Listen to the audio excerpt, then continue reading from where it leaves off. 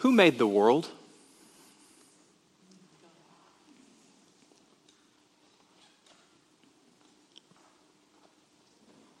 Who made the world? Who made the swan and the black bear? Who made the grasshopper? This grasshopper, I mean. This grasshopper, I mean. The one who has flung herself out of the grass, the one who is eating sugar out of my hand, the one who is moving her jaws back and forth instead of up and down, who is gazing around with her enormous and complicated eyes. Now she lifts her pale forearms and thoroughly washes her face. Now she snaps her wings open and floats away. I don't know exactly what a prayer is. I do know how to pay attention, how to fall down into the grass, how to kneel down in the grass, how to be idle and blessed, how to stroll through the fields, which is what I have been doing all day. Tell me, what else should I have been doing? Doesn't everything die at last and too soon? Tell me, what is it you plan to do with your one wild and precious life? Why are we here today? This is a rhetorical question. I'm not going to take notes. Why are you here today? I've talked to a few of you. You were drugged here today. You didn't have a choice.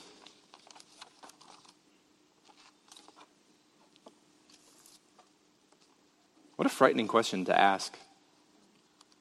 Such a challenging question to try to answer. Why are you here today? Why are we here? Yes, I want to get existential for a moment.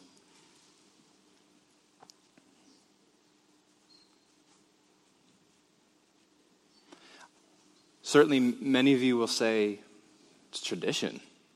Boy, that's the truth. For how many years has it been our tradition to gather in this place? To go to church? You may say to worship. That's why I'm here.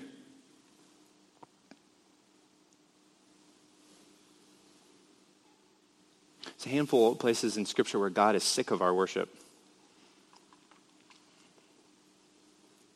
It says, isn't the type of worship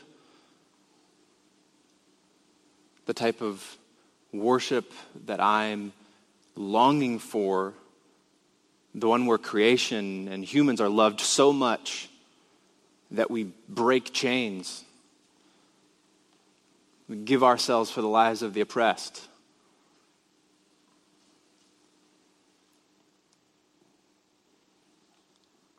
Maybe you would simply say, to learn. That's why I'm here, to learn. I struggle with this one personally. I've gone to church my whole life. Have I not learned yet? There are few things I've done this often in my life. I'm in some ways glad that I'm still learning. And then in other ways, when I hear songs like the one this morning, I'm a little frustrated that I'm still learning. Because I should know that they'll know we are Christians by love. I should have learned that.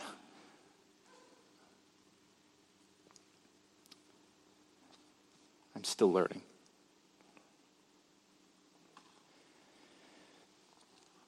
Why are you here? again?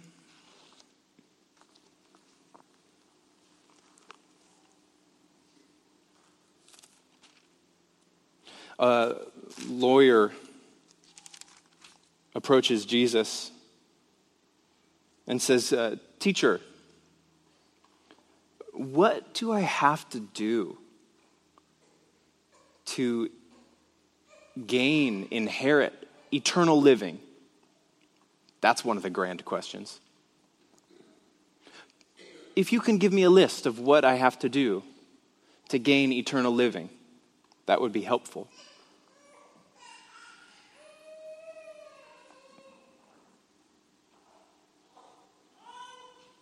And Jesus responds, "Well, what have you learned? You've been going to church for the last 40 years.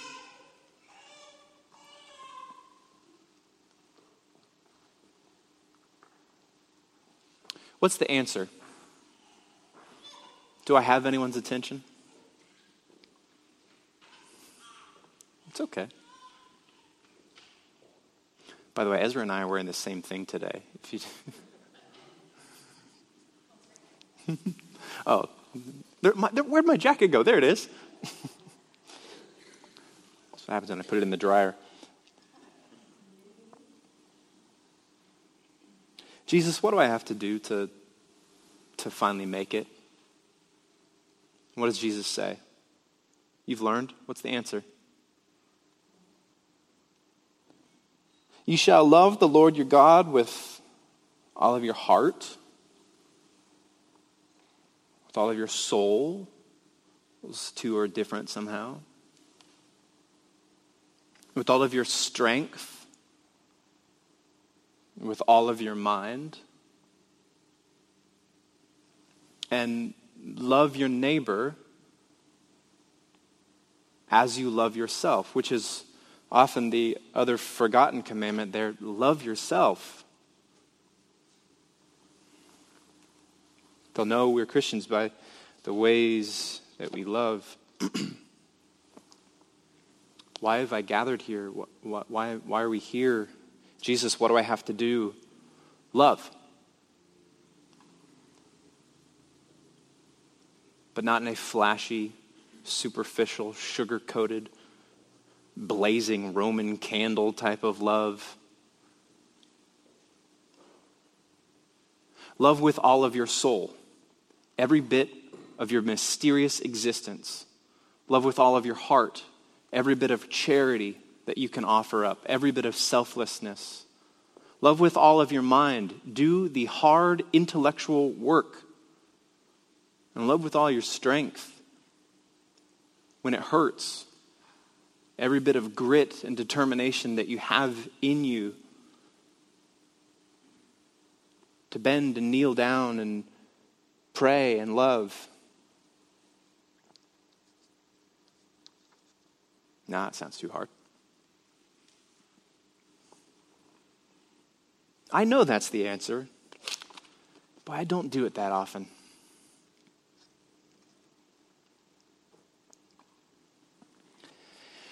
Our poet today is inviting us to pay attention. Do I have your attention? Why are you here?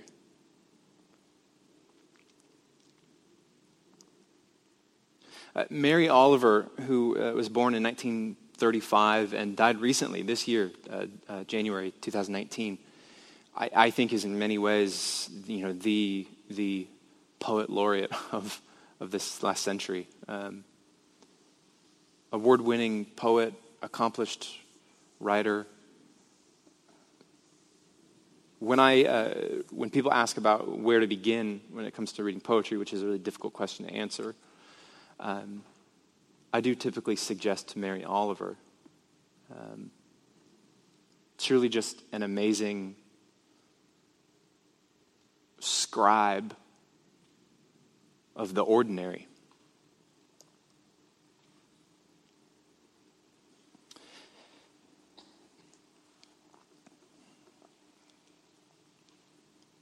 I'm always so frustrated sometimes when I hear Mary Oliver poems because I've missed the grasshopper.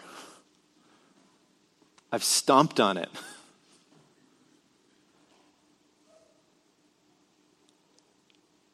I'm not contemplating who made the swan and the black bear. I'm frustrated that too many people are wandering through the fields, kneeling in the grass, and not enough are praying.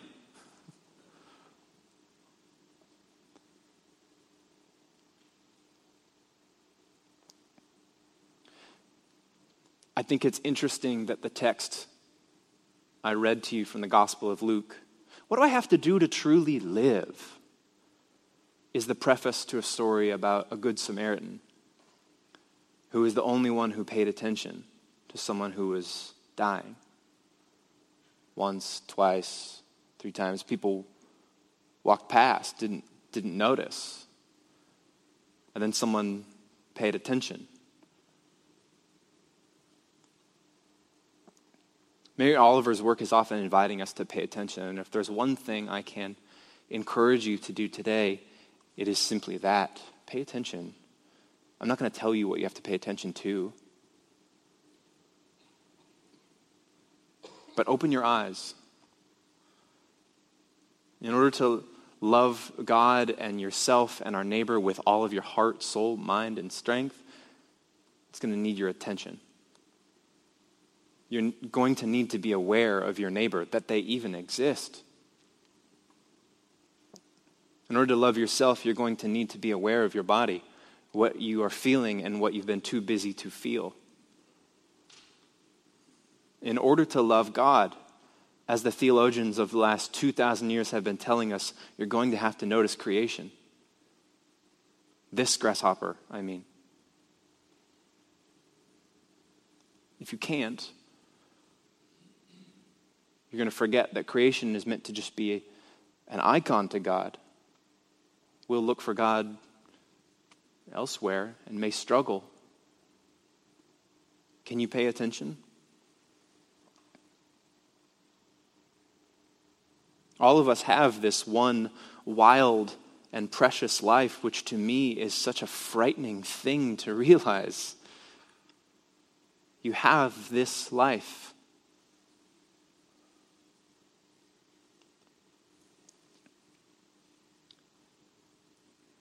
And what have you been called to do with it?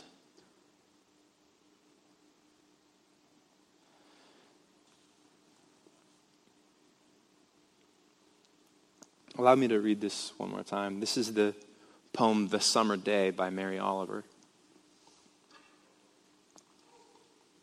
Who made the world?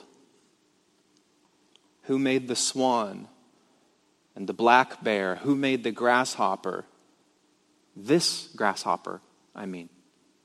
This grasshopper. This grasshopper. The one who has flung herself out of the grass. The one who is eating sugar out of my hand. Who is moving her jaws back and forth instead of up and down.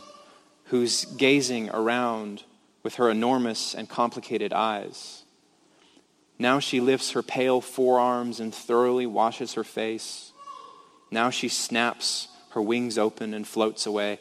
I don't know exactly what a prayer is.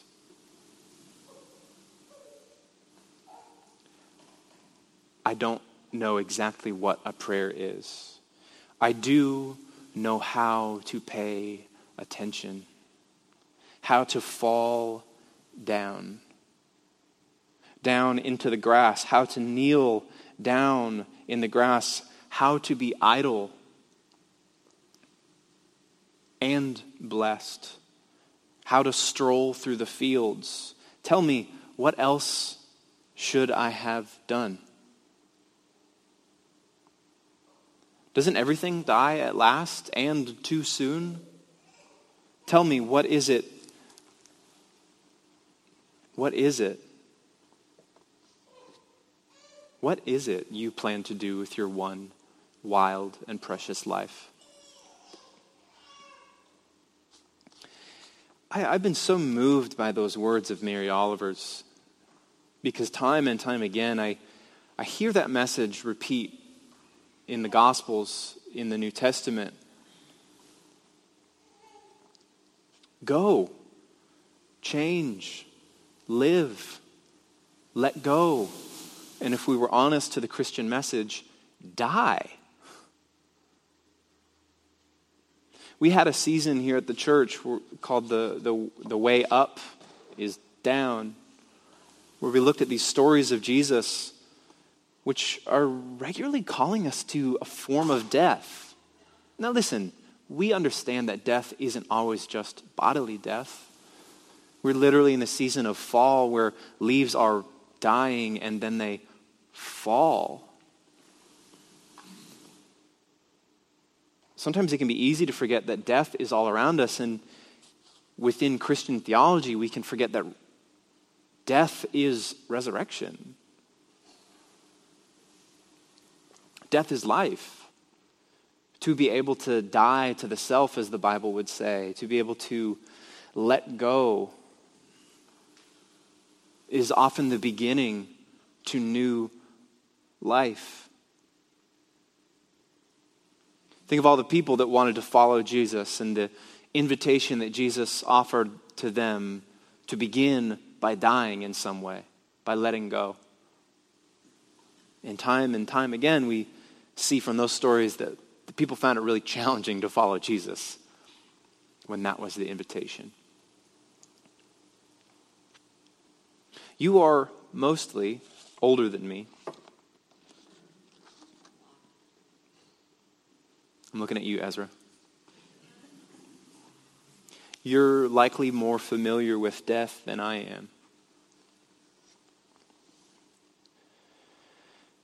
But death is life. We know that. And as we face our deaths, which is such a common part of Christian theology, to remember death, even when it comes to Jesus, to remember the death so that we might have life. Often we've just grown too uncomfortable or simply too weary to find the life in death. So friends, I know that you are in a season of death. You're preparing to move away from the house where you've lived for so long into a place that is unfamiliar, and it will feel like both a new life and a death. You are seeing parts of your body grow tired and break, get sick. You are experiencing some of death. Loved ones in your life are growing and changing, as are you. And along with that new life comes a letting go, a change, which will feel at times like a death. One of the things that I appreciate about the work of Mary Oliver is that often her work invites us to just name some of those forms of death and also reclaim how it can be a gateway for living instead of being caught off guard. Where did all this death come from? But instead, greeting it.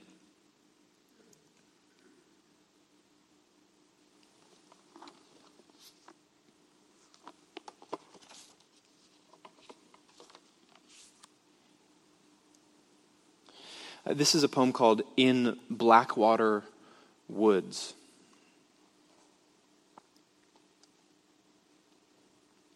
Look,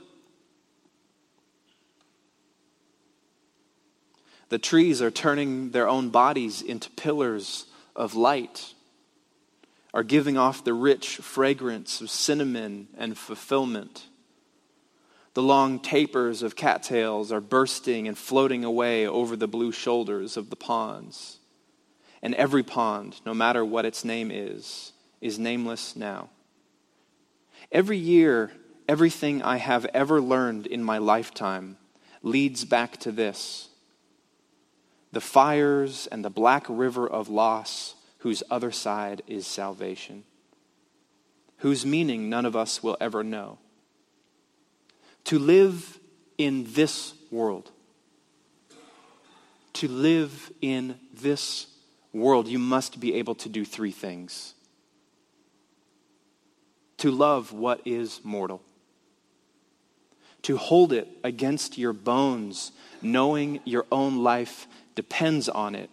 And when the time comes, to let it go. To let it go.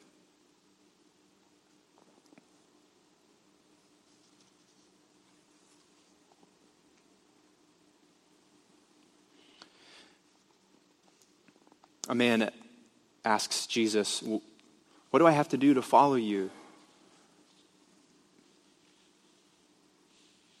Someone comes up to Jesus and says, "Boy, I want this to be my life."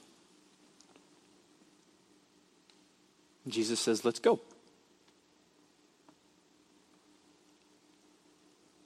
One time a man responds, "First, let me go bury my father."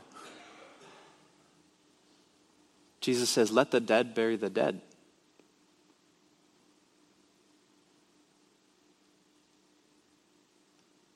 Someone else says, I still have half of a field to plow. Jesus says, no one who sets their hand to the plow, looks back, is fit to leave now.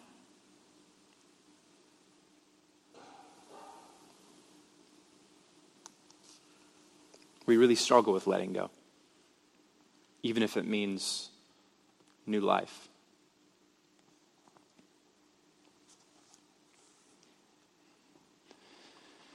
And yet, even in the Christian tradition, it's intended to be built into our very season, that we go through an advent, a birth, and then a death, and then a new life.